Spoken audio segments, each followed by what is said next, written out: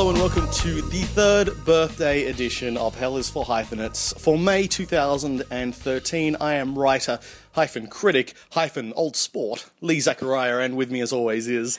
Hello everybody, party favours going off at the ready. I am writer, director, fake John Harrison, Paul Anthony Nelson. And with us today is our very special guest. Oh, he's not here yet. What? He's actually not here. He's coming. He might join us for the second segment. It could be a grand entrance. Sure. But for now, it's just going to be us doing the reviews. It'll be like... It's a callback to the first episode we ever did, where it was just us. Yes. Do you remember that? It was done off like that. I thought we needed some alone time again. It's been a long time. It's true, yeah, I know. All these guests, they just get in the way. Yeah. So do you think we'll just very quietly just spring him on everybody in the second segment, do you think? Why not? Yeah? Why not? Oh, let's do that. Yeah. So the films of May for 2013 included the long-awaited, long-delayed Great Gatsby, which my taxpayer money, your taxpayer money, went to fund. I think it got so much taxpayer money that everyone in Australia contributed a little bit. I didn't get final cut. I'm a little annoyed about that. Yeah. We're all filmmakers. Isn't that what that Film Victoria ad tries to tell us? This is true. Yeah. Well, we're all investors anyway. Was our money spent rightly, Lee? Wisely? We're sure as hell spent. We can see that. I don't think there's any denying that. I think that's something we can all agree on. It's weird that I've sort of been on Baz's side recently, because we do that tall poppy thing where everyone's been trying to sort of cut him down, I think, in the lead up to it. And I know a lot of that does come from a genuine place. People are very protective of F. Scott Fitzgerald's book, and I understand that. It's an amazing book. But I have sort of felt like he's the underdog a bit, and despite the fact that his last film, Australia, made my worst of 2008 list, and not just the list, it was number one, I still... It was the list. It was the entire list, and I still wanted Gatsby to do well, and I was almost going to like it out of sheer belligerence, and I really wanted to, and I thought the trailers looked amazing, and I thought, there's one thing that Baz does well, it's artifice, and the book is about artifice. And I thought that's a really great match. But where the book uses artifice to illustrate a deeper story, Baz uses artifice to show us more artifice. Yeah. It's just artifice all the way down. There are a couple of scenes that I think are really nicely done, and it's kind of, they're the scenes without, where you're not having CGI thrown at you the whole time. It's just characters interacting, and that's when the film works. The rest of the time, it's just sound and fury signifying CGI, I have to agree. I feel like if I wouldn't have minded a lot of the visual flourishes if Baz and his team had gotten the point of the book. As you say, the artifice is there to make a point of how empty and hollow and self-centered all of this jazz age stuff is. America reveling in its wealth and just before the Depression hits and all of that, which of course not a foresight he had at the time, but it's kind of apt. And look, I think he does get some things right, but I think the major hurdle this film falls face first over is it just does not get Nick Carraway. The lead character, the narrator. In the film, in the book, he's so wry and funny. And it's his tragedy because he knows this world is fake. He knows everybody's full of shit, and yet he still falls for it. And he still gets seduced by it. And at the end, his disgust, his sickness at New York is a sickness at himself because and what it's done to Gatsby. And it's... And instead, they make him the archetypal Tobey Maguire character. They make him the wide-eyed, gormless kind of innocent who gets jaded by the end, and it just misses it's just the cancer that begins infecting the rest of it, and just misses the point. But I saw so many critics saying that leading up to it, like Baz doesn't get the book, and I kept thinking, no, he just has a different interpretation. It's a book that can lend itself well to what I was seeing in the trailers, and I gotta backtrack because I kind of feel like he doesn't get the book. And when the words jump out at the screen, it's like somebody trying to assure you that they understand the text by shouting it at you. Yeah. I feel like I didn't feel like this with this particular film I'm going to mention, but I feel like the critics of Watchmen are going to find a lot of the same sort of issues here. I feel like Watchmen and Great Gatsby are going to be lumped together a bit in terms of these huge, very slavish, CGI-heavy adaptations that don't get the source material. And I didn't feel that about Watchmen personally, sure. but me neither. But I feel like the people... I see your point. That a lot of that criticism was thrown at Watchmen, and I feel like that's how people felt with that. I feel with this. I kind of feel like that it's a slavish adaptation. Everything in the book is in the movie. It's pretty dead on, but none of the point has been preserved. Having said that, it's like Nathan Lane walking like John Wayne, and you're like, yeah, that is kind of how he walks, but that's not right. You know? There's something missing. But look, I liked half of the performances because I feel like half of the cast were directed in a way that gets it. I thought Leo was fantastic. I thought that Joel Edgerton was wonderful. Yeah, he was really good. With his great Ian McShane style voice, which I loved. I thought it was a great choice. And his physicality, and really loved that. And I thought Elizabeth Debicki was really good as Jordan Baker, even though she didn't get a lot to do. But I thought she was that character. Then on the flip side, I feel like Maguire just didn't... Yeah, I just feel like he was misdirected or miscast or something. His narration doesn't work. And I think Carey Mulligan, again, just vanishes into the background. Daisy is meant to pop, and she just does not pop. And you don't get the sense that she is as flighty and selfish as she is in the book. She plays it a bit more broken and a bit more wanting this love. And it's kind of like, it's completely the wrong way to go with it. I mean, we've long established I'm a bigger Mulligan fan than you are, but I think she plays it better than the film allows her.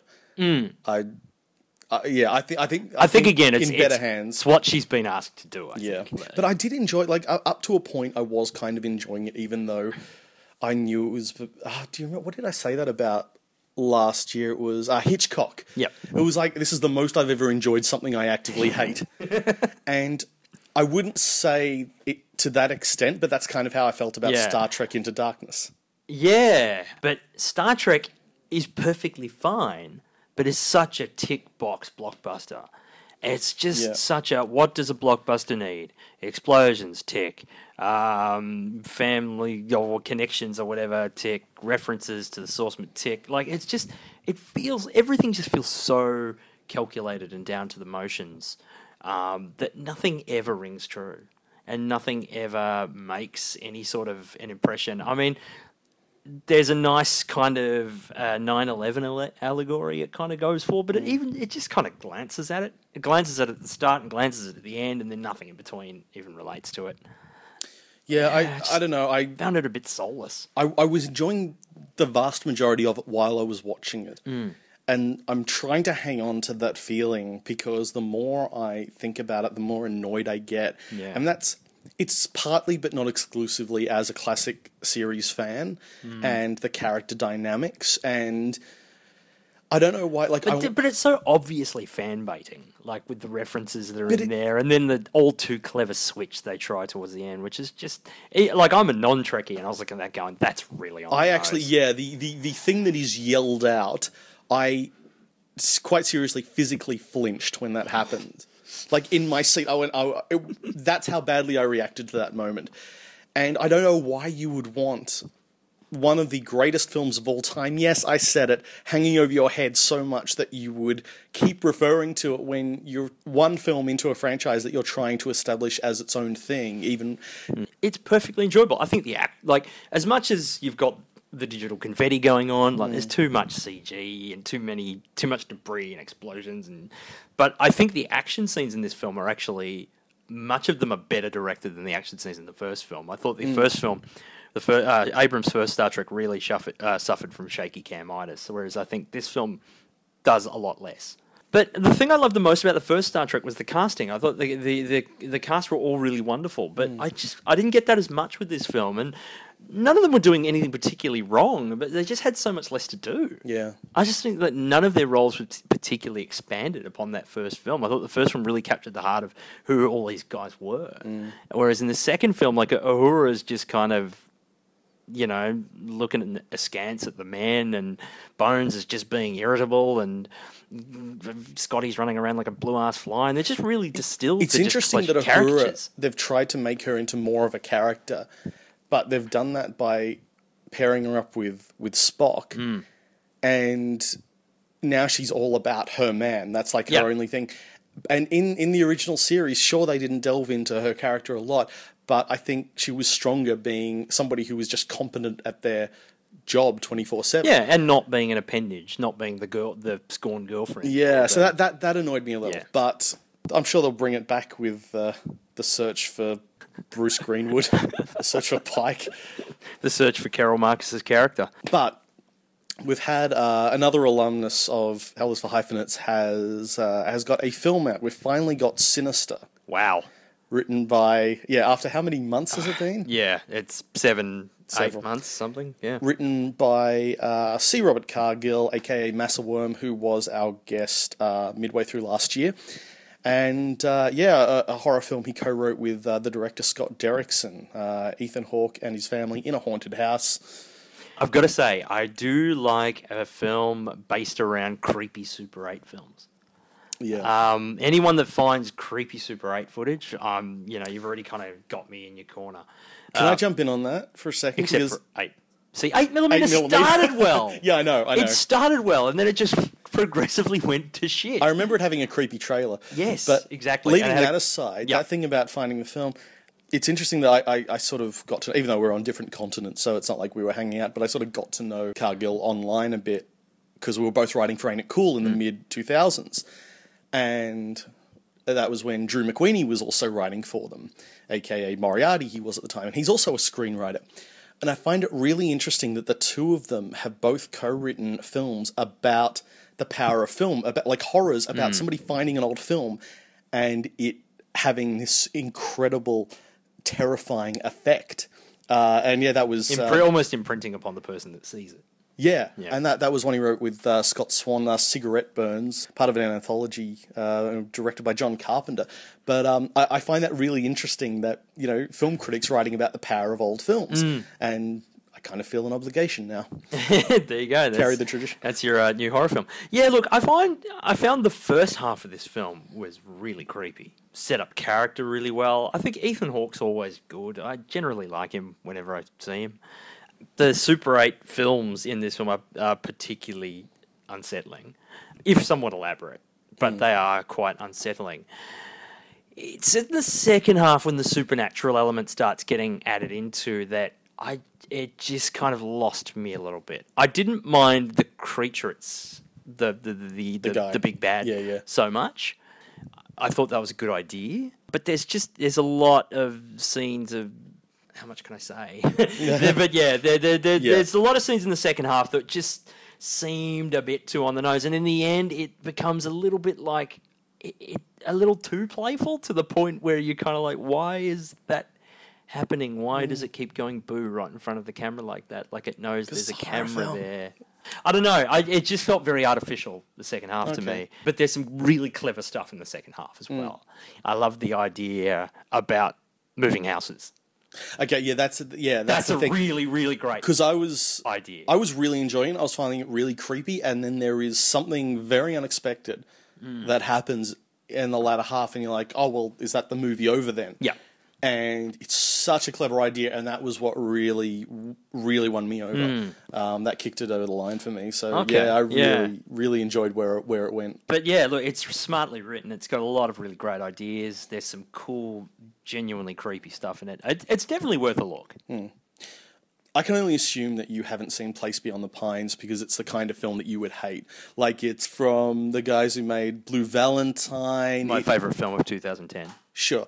It feels like it's in the vein of Drive and Killing Them Softly. You hated those as well, Yeah, right? terrible films. Killing Him Softly was my favourite film of 2012. Right. Drive, top 5 of 2011. And I never get into films about fathers and sons. No, you hate those. Nor the So I'm not surprised cops you've and skipped robbers. this one. Yeah, no, you've got it. You've got to go see it. It's so good. I'm seething over here. It's so good. And there have been some interesting. Again, don't want to respond to the criticisms. Don't want it to be about that. But I've heard some criticism. I never want to tell somebody that they've missed the point. However, the people who have missed the point of the structure and the way it's put together, it's so important and it's so essential what they've done with it, and it's so brave, and it is that father-son thing is really amped up to such both an overt and a subtle degree. It's really, they play it on all levels. Gosling is fantastic as always, and it's the best work that Bradley Cooper's done. Better than Silver Linings? Yeah, His performance. I really liked him in that, but this Yeah. is something else entirely. Wow. Yeah. And Spring Breakers. Spring Break, yow! Which I'm going to say I haven't seen. Yeah, that's the thing, because that was actually one where I before I went in. I said, yeah, this is going to be on my best or worst of the year. Fairly confident it was going to be on my worst, but I had to see what the fuss was about. It's probably going to... It's almost a shoe-in for my best. Okay. It kind of... Almost a shoe-in? Well, I haven't seen all films of this year. But it's probably in the lower ranks of the Well, best at the moment, it's quite high. Okay. At the moment, it's quite high, but you never know what the rest of the year holds. But it's not what it looks like at all. It's not what it's advertised as this superficial... Well, it seems to be a satire on what? The American dream. Yeah. That's exactly what it is. Yeah. And it's that thing of what we were talking before about Gatsby, of the superficial... Like the book, how it illuminated that this is exactly what this film is doing. And there's okay, stylistically, I reckon, I've never seen a Harmony Korine film before, but I reckon Korine has taken a huge cue from Soderbergh. Well, his films have never been stylish. Like, they've always been fairly kind of lo-fi. I mean... That's the impression I got. Yeah. This is like... I've seen the trailers for this, and it looks like, my God, he's using, Cliff Martin different coloured lighting and shit. Like, it's just never... He's just never been that sort of technical. Well, this is like post-Limey Soderbergh. Right. And it's got a Cliff Martinez score, and it jumps around in time, and it's really, really insanely good. I want to end on the film The Hunt from Thomas Vinterberg, which I saw last year. Same. You saw it last year as well? The Melbourne International Film Festival. Yeah, that was one of my favourites of last year. Just a devastating, amazing film about a guy accused of pedophilia. So it's not a light film. No. The film is basically my nightmare. It's that whole thing about being accused of something you didn't do that's, and it's the kind of crime that... once somebody points that finger at you, it sticks. And it's just like, you know what I mean? If somebody accuses you of murder, or theft or whatever, you get over it and people just kind of, forget. But if somebody gets accused of pedophilia, it's that thing. It's just they never shake it. Yeah. And so... No one's ever quite convinced. Exactly. And it's such a great moral dilemma film. But one thing I really liked about the film is it's a great look at Danish masculinity. There's this real kind of sense, like these bunch of guys, they all go out in this freezing cold and drink, and they have these huge male bonding sessions, and even the way they kind of deal with the whole incident, like some their response is to punch the living suitcase out of him. Other people respond in they go inside. I found that as interesting as the main plot. I think in the end it kind of, I don't know, there's something about it that didn't quite hang together for me. I don't know whether it all seemed a bit kind of pat in the end, but yeah, I liked it a lot. I thought it was very, very good. But I think that ending is actually what really sold it for me. Right. I mean, I was already totally into it, but that ending just really hit me hard. Yeah. But the film is, the psychology of mob mentality in a way we haven't seen since James Whale's Frankenstein. Okay. And I basically just saying that because I like talking about James Whale's Frankenstein. Just an excuse to mention it because it's been 3 years and I haven't done it yet. So there we go. Happy birthday. So it was recently announced by Disney, post their acquisition of Lucasfilm, that there would be a new Star Wars-related movie being made every year from 2015 onwards. The first film will, of course, be J.J. Abrams' Star Wars Episode 7, and then from there we'd start these yearly films set in the Star Wars universe. So we thought we'd have a little bit of fun here and explore what we do with the franchise, and for that we've gone to the man who Disney and Lucasfilm should come to for their new Star Wars product, and that is our very, very special guest, Mr. Brian Trenchard Smith, exploitation legend himself. Well, thank you very much. Very pleased to be here. Thank you for joining us, Brian. We have to know, what if Disney came to you and said, make a Star Wars film, it doesn't have to be part of the overarching narrative. What would you come back to them with? Well, I would want to make Star Wars films about the underclass, the people who are, sort of glimpsed in subsidiary character roles or just, plain crowd scenes. I would make an entire Star Wars about one of Warwick Davis's characters. a man on the short end of life who's struggling, vertically challenged in a universe where people really don't mind where they put their feet. Particularly if they're 30 feet tall or in need of a Weight Watchers program like Jabba the Hutt. I think to explore the social dynamics of the universe that George Lucas created initially would be interesting through the eyes of people who normally don't have movies written about them. That's really great. Yeah.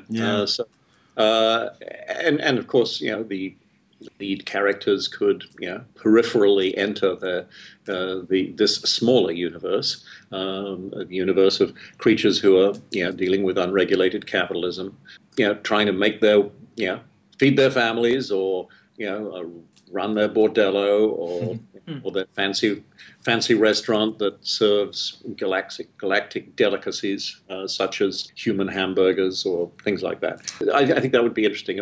My Star Wars universe would probably be a little on the wacky, deranged side, but I think there would be an audience for it. Perhaps it could be a webisode Star Wars series, all shot on a green screen stage. But no, I think that there are many characters I'd like to know more about. I believe George Lucas, when he was asked about the tavern scene in Star Wars, why were all those creatures in there? I think he said, well, ugly guys hang out in bars. And, or at least that was what I was told he was quoted as saying, but who knows, hearsay. I just remember the original Star Wars with such awe. It had enormous impact, obviously, across the world. It just touched a nerve. It was heroic fantasy where the good guys win and then they get a sort of full dress parade and get a medal at the end. and I actually remember that in that final parade, as their sort of the March of Honor they do with the wonderful John Williams music, it brought tears to my eyes. I honestly had tears of joy trickling down my cheeks because I had been so caught up in the grand themes as well as the spectacle and humor, etc. But it totally worked as a piece of storytelling, and there was such a great feeling of satisfaction when that sort of victory parade took place, and it was a great experience. And it was extraordinary to learn from John Steers, one of the Academy Award-winning special effects technicians who shared with 4 others the Academy Award, how much George Lucas hated the whole experience of directing. And he got over it, I suppose. But it was not a pleasant experience for him.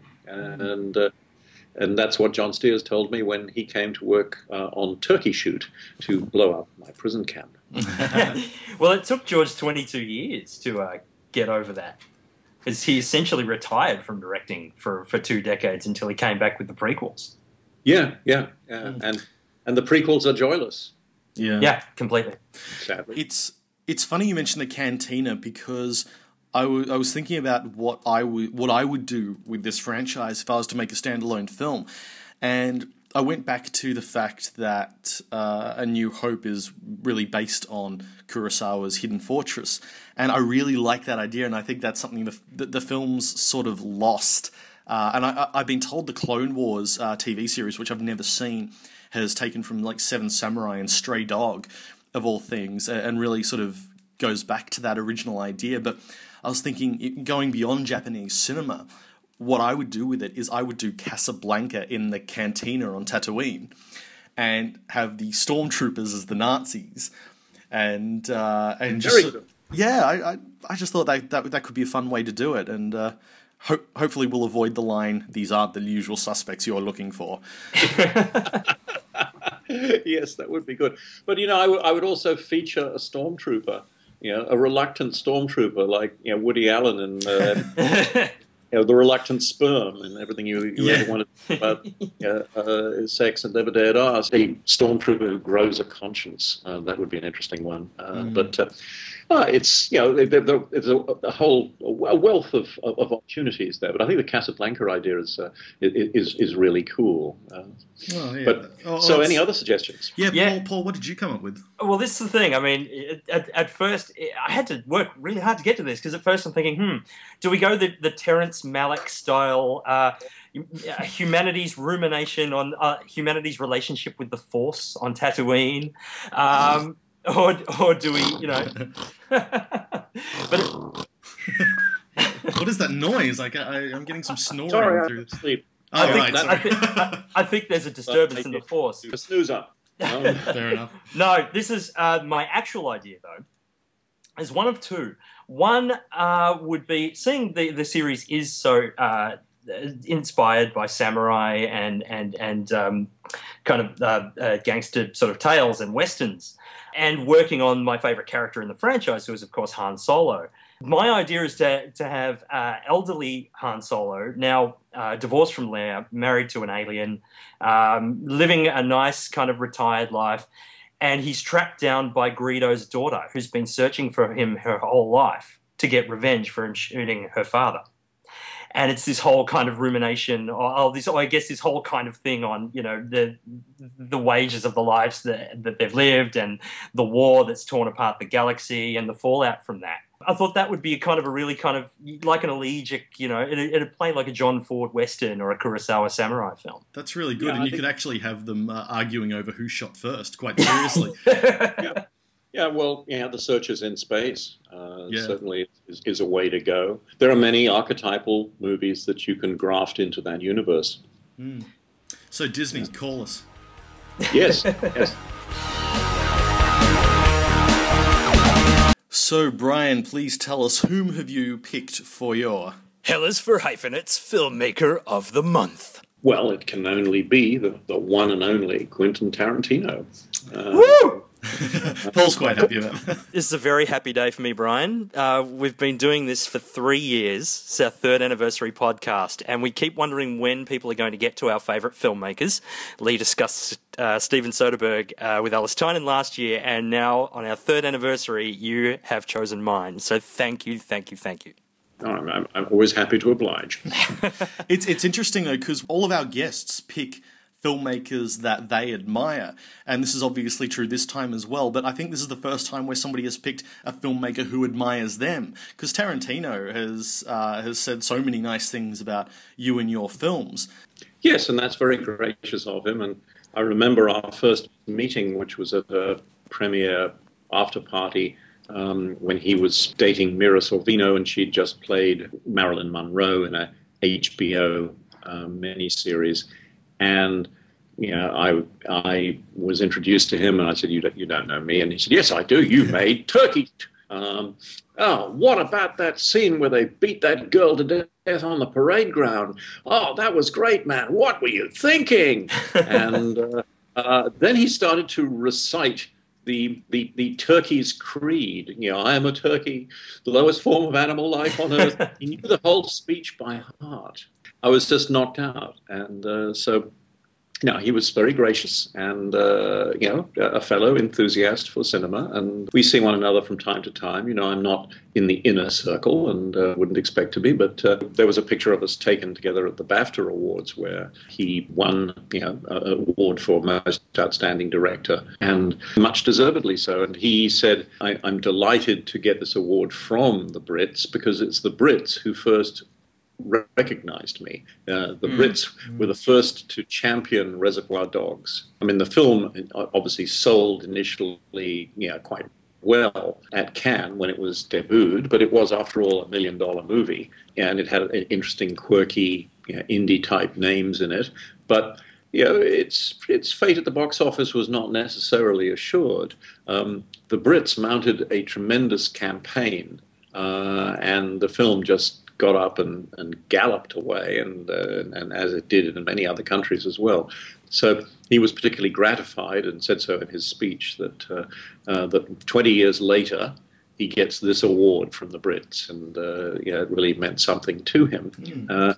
As indeed his Oscar for the screenplay of Django Unchained. He was a huge influence on my generation. I was growing up around the time that Reservoir Dogs was gaining traction, because it took a lot longer for films to gain traction back in the 90s than they do now. You know, everything's quite instant. But Reservoir Dogs was gaining traction just as Pulp Fiction came out, and to be a teenager at that time and to have those films there, I mean, he was a huge influence on me and my friends. And I actually do remember watching Reservoir Dogs for the very first time on the day of the Port Arthur massacre, and what an effect that had on me, and just seeing the enormous gulf between Tarantino's stylized fictional violence and this real-life massacre, and seeing just how separate they were. That had a huge impact on me due to real-life events, I think. Wow. Yeah. Well, of course, in the culture wars that are going on now in America, those on the repressive side of politics, particularly in the gun debate, they blame gun violence on movies, that graphically, and stylistically depict violence on the screen, and they say, well, that's what gets these mentally ill people unhinged, imitating, what they see on the screen. Well, I think we all imitate some aspects of what we see on the screen, anyway. I mean, that's the power of the moving image. Yeah. But we don't. We're not drawn to murder. The deranged mind will do what it wishes. You can't blame movies or video games for that. His stylized violence, I think, is extraordinary. And you look at the difference between the way he depicted it in Inglourious Basterds and Django. In Bastards, it was very fast cut, bang, just blisteringly fast and not dwelt upon. And high impact. He's a man who can change his style as the genre requires. It's very interesting because if you look at those early films, particularly Pulp Fiction and Jackie Brown, aren't in and of themselves particularly violent. It's just that when violence is used, it's used sparingly and powerfully, and often gets you completely, off guard. Those moments are so effective that people just think, oh, these are just ultra-violent movies, are so disturbing. But compared to the bloodbaths of Kill Bill and Django Unchained, those films are really quite tame. It's worth pointing out that Jackie Brown, you almost don't see any violence on it. All the violence is off-screen, which is really interesting for him to do sort of after those films. But I think the violence in Tarantino's films, which is what he was, I guess, initially known for in pop culture, because he's since created we seem to have the Tarantino-verse, and the idea that all of his films are connected. And when you look at Inglourious Basterds, in which World War II was won when Hitler was killed in that movie theatre, and history was changed, there's that interesting suggestion that a world was created slightly different to our own, in which violence is more prevalent and more acceptable. And I found that really interesting, that all of his previous films were sort of informed by this World War II movie that he made. It's also the fact that Hitler was killed in a movie theatre, and that film had such a power in that incident, that also in the Tarantino-verse, that movies have this exalted place in pop culture as well, which informs all the other films as to why all the characters are so pop culture referential. Yes, exactly. I mean, that you have to step into the Tarantino-verse to really appreciate what he has to offer. Those griping internet trolls that bitch about him being derivative, they don't get it. They don't understand the many layers he is applying to the standard tropes of a given genre, and that's why his films bear inspection repeatedly. Could I play devil's advocate here, and because that is a common criticism of Tarantino, is that he lifts plots and large swathes of dialogue and music from other films, and a lot of his critics take that as a sign of unoriginality. Did they say that about Shakespeare as well? They did, actually.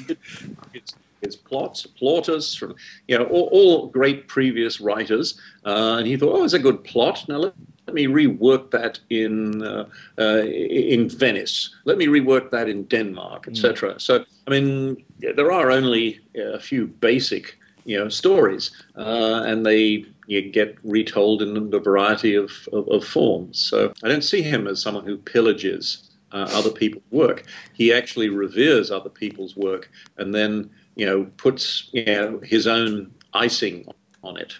I've always had this theory about Quentin and his work, and I think that he processes movies at a much more fundamental way than a lot of us. I think he's kind of like sort of a proto film geek, whereas I think some people evoke, like if they're making something from the screen and they're evoking a sunset or a moment, it's usually something that recalls something in their own lives that means something to them, and they're expressing it on the screen. I think that happens with him with movies. I think films and lines and characters represent to him, I think they remind him of times in his life. And I think that he recalls those things on screen as things that mean something at that level to him. Whereas other people just see them as kind of these callous, oh, wouldn't that be cool, let's do that. But I think these moments and these characters, these things he recalls, I think they mean something very deep to Quentin at a cellular level. Yeah, I mean, I think growing up, moving a great deal in California, his happiest times were at the movie house. And, he was happy in an Italian, police picture. He was happy in a Lucio Fulci zombie movie. He was happy in a classic Western. And he entered the universe of cinema where anything is possible, and generally the good guys win, though if they don't, there's some considerable satisfaction thematically for the audience in the fact that they don't, and maybe some social justice point being made. The universe of the cinema is, a place I have spent a great deal of time in, and I'm very happy there. I do recall my mother saying to me when I was, about 13, 14, well, you can't live in the cinema. And I said, why not? And it has been my great, and she and my father did encourage me in my career. He was an Air Force officer. I've been very fortunate to have lived in the cinema for the last 40 years, 50, 60, I don't know. God, I'm 104, actually. So, and I think Quentin is the same. Quentin, never stops finding new discoveries from the past and enjoying them and revisiting, his favorite films. I was there when he hosted a sort of post-David Carradine festival after poor David had died. And he had in his private collection a whole host of television episodes in which David Carradine had played a part when he was a jobbing actor in those days, back in the 60s. And the Cine Family on Fairfax is where it took place, and it's like a sort of private. It's sort of a cinema club, and he put up a whole program of extracts of David Carradine's work, of which he had memory from those earliest days. So. He has an incredible encyclopedic memory for film and for the qualities of film and performances that he remembers. He absolutely. I mean, he seems to know more about Australian film than, I don't think it's an exaggeration to say, 99% of Australians. I think that might be even underselling it. He's got such an encyclopedic knowledge of it and such a passion for it. And it occurred to me last night that he's almost like a film critic who, instead of writing reviews or making podcasts, he expresses his love for cinema through film.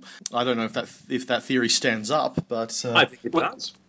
It absolutely does. He has written volumes, though, that he plans to publish after he retires from filmmaking. Yes. Yeah. I keep saying, don't retire, please, Quentin, don't retire. Oh, no, I can't go on doing this. This is so hard. I can't go on doing this forever. I'm going to come a point in time when I'm just going to hang up my viewfinder. Not that he actually really uses one, because he's very good with the fingers and the eyeball. He says, no, I'm going to write novels, because his scripts, if you read them, he kind of writes them like novels. He wants to set the scene for the reader in let's say a more extensively detailed way than the average screenplay is written. And so sometimes he can have a 300 or 400 page script. Doesn't mean it's going to run 4 hours. He's letting the reader really understand the milieu, the environment in which the characters are going to interact. And so he puts in a lot of detail like that. And that's, he's going to write some fantastic novels when he does retire, but I hope that's not too soon. You've got to talk him out of it. You've got to talk him out of it, Brian. Well, I don't know. A lot of people probably don't realize how he's not just an auteur who sees only his own vision and nothing else. He is collaborative. I have had an example when he asked me and four directors to come to his house and look at the Cannes Film Festival print of Inglourious Basterds. And before he made the final cut for the US release, and he was being encouraged by the Weinsteins at that stage to cut it back, it's too long, it's too long. It's brilliant, but it's too long. Everyone at Cannes said it's too long. Take 15 minutes out of it. It was 2 hours and 30 thereabouts at the time.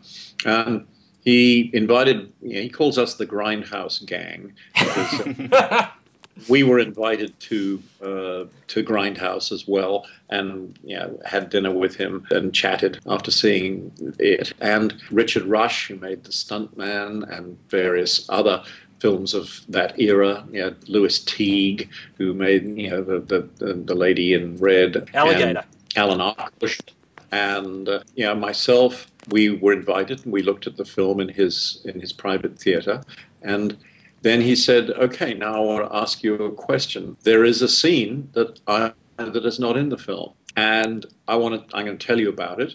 And do you think I should put it back in for the American release?" And then he told us about it, and we all unanimously said, "Yes, I think that would really help. That's a piece of connective tissue that would really help." And, sometimes in filmmaking and in editing, you can't always see the wood for the trees, and it's valuable to get an objective opinion. And we all said, put it back.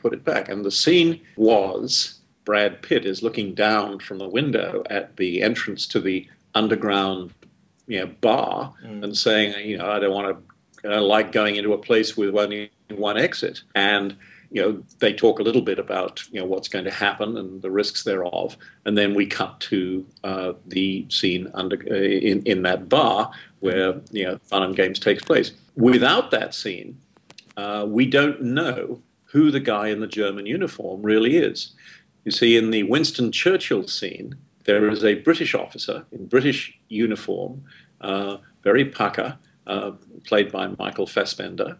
And then if you cut straight to the underground bar, then there is this man in a German uniform speaking entirely in German. And you don't really grasp who he is or the connection with the fact that he's part of the mission. With the scene looking down from the window at the entrance to the bar, you identify him as, he was the British officer, now he's in German uniform because he's part of the team. Okay, I get it. And therefore, there's much more tension in that scene in the bar when, the games take place and he's sort of bluffing his way through. Quentin just needed sort of reinforcement to his basic instinct. I mean, he wrote the scene for a reason. He was encouraged to drop it, but then he was encouraged to put it back in again by people who were seeing the film for the first time and enjoying it and seeing what tracked and what didn't track. Well, it's tempting to think that Quentin was delivered into the movie world fully formed with Reservoir Dogs, but that's not entirely true, because there was one attempt he had at making a film before Reservoir Dogs. I mean, it's still amazing and mind-blowing that Reservoir Dogs is the second thing he ever made. The first was a low-budget 16mm film he made with his friends in the mid-'80s called My Best Friend's Birthday. Now, unfortunately, because of a fire, half the film was lost, so we only have the remaining 36 minutes. And it's a really interesting insight into a screen personality that's forming. Quentin is in it. It's about a guy who rents a hooker for his best friend on his birthday. And from that alone, you know that a lot of this turns up in True Romance, including his character name is Clarence, and all these themes sort of come through. But there's so much stuff in it, like even down to the foot fetish, even down to putting a kung fu scene in the middle of there.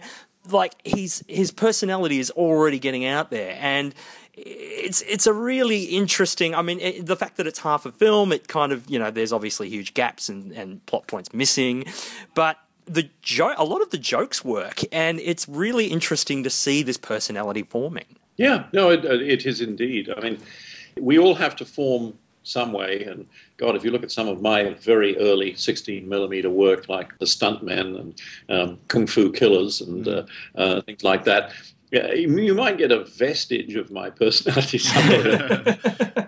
Then from there was a long period of writing scripts, and he wrote 3 scripts almost back to back. The scripts for Reservoir Dogs, True Romance, or True Romance first, then Reservoir Dogs and Natural Born Killers. And his aim was he would make one and sell the other 2. And it just sort of depended which would be the first one to sell. And he was always going to make Reservoir Dogs as a gritty 16mm ultra low budget thing in much the same fashion as My Best Friend's Birthday.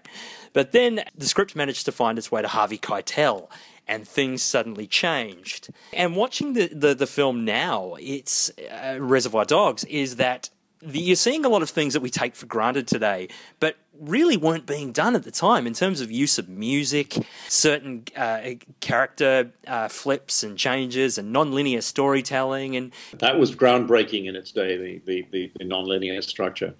Exactly, and it's so bracing. And I have to say too, that, like you guys were talking about your initial Quentin Tarantino experiences, I actually saw Reservoir Dogs on its first day in Australian cinemas. I don't know how this happened. I just heard about it from, funnily enough, Brian, the UK, from Empire magazine, and it just sounded like something I needed to see. And I think it was me and about 3 others in the kino in the city, and you felt like something was happening. Like I was, you know, at the time I was 17, I wasn't cognizant of what it was, but there was something just so familiar yet so different about this film from anything else I'd seen to that point. And the thing about Quentin that a lot of people forget, and his critics like to gloss over, is the fact that first and foremost, as well as a genius filmmaker, he's a film evangelist. He is somebody who wants to communicate his love of these obscure genres and these obscure films, and that film is more than just the Hollywood stuff we know. And placing the references in these films and then being totally upfront about where these references come from, and hey, you should go out and see this stuff. Quentin really opened the floodgates for this kind of culture, and I think that's something that he doesn't get enough credit for, because he really is a film evangelist. Yeah. Could I come back to something you said earlier, which I thought was really interesting? You mentioned that he writes his films like books, and that jumped out at me because rewatching his films as many times as I've seen them, watching them all in quick succession recently, to refresh my memory, I noticed how much all of his films, particularly from Pulp Fiction onwards, are divided into chapters. He likes sequences and like distinct scenes. Yeah. Say 30, 40 years ago, you have a genre film, a Western, a war movie, and you'd expect in the 3-act structure there would be at least 3 significant set pieces that reflected what the audience expects from the genre, be it a car chase, a battle scene. Name your genre and think of the classic set pieces. I think what Quentin's doing is saying, let's multiply the number of set pieces. Let's make every chapter a set piece of its own kind. It doesn't necessarily have to be an action set piece or even a suspense set piece, but you take every scene and you can define what's going on in that scene probably in one sentence. And then he exploits the character conflict in that scene in a way that makes the scene stand out and not something where your attention drops slightly because you're waiting for the next big thing to happen. I think Tarantino of the 90s and Tarantino of the 2000s are very different. I think there's a real shift there. The thing that struck me about rewatching Reservoir Dogs and Jackie Brown again, and also Pulp Fiction, is it reminded of his skill with actors and directing actors and allowing them to have these moments. Jackie Brown, I became really fascinated with watching what the other actor in the scene was doing when the other person was speaking. Michael Keaton perching himself on a chair at one of the interrogations with Jackie, and De Niro kind of trying to take everything in but really not keeping up. And Jackie Brown in particular almost plays like a theatre piece at times. And then he seemed to really become inspired by Sergio Leone going into the 2000s, because from the 2000s on we've got this sort of very operatic, revenge-obsessed kind of way he's decided to go. Kill Bill in particular is almost like the Disneyland of Grindhouse. You know, you're going through all these different worlds. Like we go through Spaghetti Western world, and then we go to Southern Revenge world, and so forth. And I just love it for that. And it's interesting because they're two distinctive styles within the same man's oeuvre, and so both completely him. Well, yeah, I agree. I mean, we all evolve. You know, we don't just keep doing the same thing all over again. And as we have more life experience, we evolve in our style of filmmaking, or the kind of things that we want to say subtextually, perhaps within the film. I mean, revenge is a universal concept of cinema. Revenge movies are particularly popular in international markets outside of the US, and they're obviously quite popular in the US too. But traditionally, you look at a great deal of Italian, well, a great deal of Chinese cinema. This is true, and I do agree with that that divide of his 90s work and his 2000s work, because I think what I like about them is actually quite different. The things I respond to in his 90s films are different to the things I respond to in his 2000s, and I kind of like that he is going into that more operatic angle where he's making these enormous films. I mean, the scope of something like Inglourious is extraordinary. Well, the scope was even greater, of course, when he first wrote it. I mean, but probably it was several hundred pages longer, and it seemed to incorporate every aspect of World War II. And it was like you threw The Longest Day, The Battle of the Bulge, The Bridget Remagen, to name but three, into the mix, and they were just set pieces along the way. And he realized that, well, that's not feasible. So he put it aside for a couple of years, and then after Kill Bill, he decided to sort of work on it some more, and within a year out popped this great screenplay, which really focused on one element from his original script. It's worth mentioning also his unrealized projects, because he's always teasing film. I mean, there was the Inglourious Bastards film, which would have been, he briefly talked about being set, I guess, before most of the events of Inglourious Bastards. There's Kill Bill Volume 3, which he occasionally discusses, which I think his idea for that is brilliant and should make it. And there was also the Vega brothers, in which Vic Vega from Reservoir Dogs and Vincent Vega from Pulp Fiction, who were brothers, or in one other iteration of it, their twins, were in this film together. And he keeps teasing out other films incorporating characters from his previous films, so they never seem to eventuate. Yeah, I mean, the most important decision a filmmaker can, certainly a filmmaker of stature can make, is, one, let's say, who is not a jobbing filmmaker like myself. What is the next personal film that I want to make? What is the next story I want to tell? Django Unchained is, not just a desire to honor, spaghetti westerns in general, and Sergio Corbucci in particular, about whom he's writing a book. He saw the opportunity through a fantasy revisionist past of American history to deal with the issue of slavery, of racial prejudice.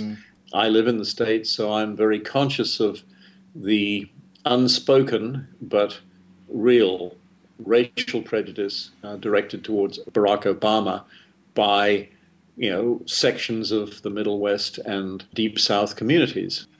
This is such a hot potato that no one wanted to touch it. No no filmmaker wanted to touch it. They'd done their obligatory miniseries many years ago, Roots, which was fairly uncompromising, and there was the exploitation version of slavery, Mandingo and Drum, and there were a few other little ones. But basically, in the last 20 years, that's a hot potato. No one wants to know about it, really. Neither the blacks nor the whites really are going to come to the movies in sufficient numbers to recoup the cost to see white people abusing black people. But he knew how to make it compelling to both audiences. And that's how he sculpted Django Unchained. And I believe, as I've said in my commentary, that it's a very important social document. Sure, it's revisionist fantasy cinema that has a lot of derivations from genres that are not considered, respectable enough to be called artistic by highfalutin critics. But it took a lot of balls to put his reputation on the line to make what in effect is a social justice piece that nonetheless is a cartoon at the same time. I talk to young people, despite my advanced age, a lot. I relate to them because they are the hope for the future. The number of people I talked to who said, we had no idea it was that bad. And don't let anyone tell you it wasn't that bad, because the historical documents, if you dig into it, will show you just how bad it was. If I thought that I could admire Quentin more after Inglourious Basterds, his filmmaking and his balls, then his ballsiness went up several notches when he made Django Unchained, which was a risk, a $70 million risk that could basically have turned his, if it hadn't worked, could have really stalled his ability to have the creative freedom he needs. Yeah, absolutely. And I mean, I think it's a brilliant film, and it reminded me that there's so much, he's so good at the surface level stuff, at the dialogue and the cool shots and the music coming in at the right moment. All of that artifice is so good that you forget how much is going on under the surface. I mean, rewatching Kill Bill, I didn't realize how much subtext about family and domestic violence. I mean, there's so much going on in there, and I love the way he sneaks that in under what are ostensibly cool revenge films. Yes, yeah, exactly. I mean, and that's, you have to sugar the pill. I think it was Samuel Goldwyn who said, you want to send a message, call Western Union. But no, I mean, Quentin does seed these, little pointers, nudge, nudge, come on, think about this issue, into his films. And I do not know what he's going to do next. But he's thinking about it. He was obviously going to decompress after the worldwide publicity tour and start thinking about what's next. I hope he can give us a film well, it seems to take 3 years really, because it's got to germinate, he's got to write it, and then he's got to set it up and get the right cast, and he's got to make it and then get it out. And that's really a 3-year process. And that is pretty wearing. My kind of films, you get closure quicker. So I'd love to have a 90-day schedule. That would be nice. Brian, thank you so much for joining us for our third anniversary show and for talking about the great Quentin Tarantino with us. It has been a pleasure, and you guys are great cinema enthusiasts, very knowledgeable, and you love your medium, and I hope you can get wider exposure. I think exposure to cinema and cinema history is good for people. The more we can celebrate cinema, both contemporary and cinema history, the better. And that's why I do contribute to Trailers from Hell, because that's as that circle of subscribers grows, the young generation are finding out about really great films that were made in the 40s, 50s, 70s, wherever, and maybe be inspired to make their own great films one day, as Quentin and Spielberg, and they were all influenced by the films they saw as kids. We tend to kind of want to make those films that took us by storm when we were teenagers, just as you have expressed. You know, you are knocked out by Quentin's first work, and it stayed with you, ever since. Absolutely. Thank you again, and we'll see the rest of you next month. That's the way it crumbles, cookie-wise.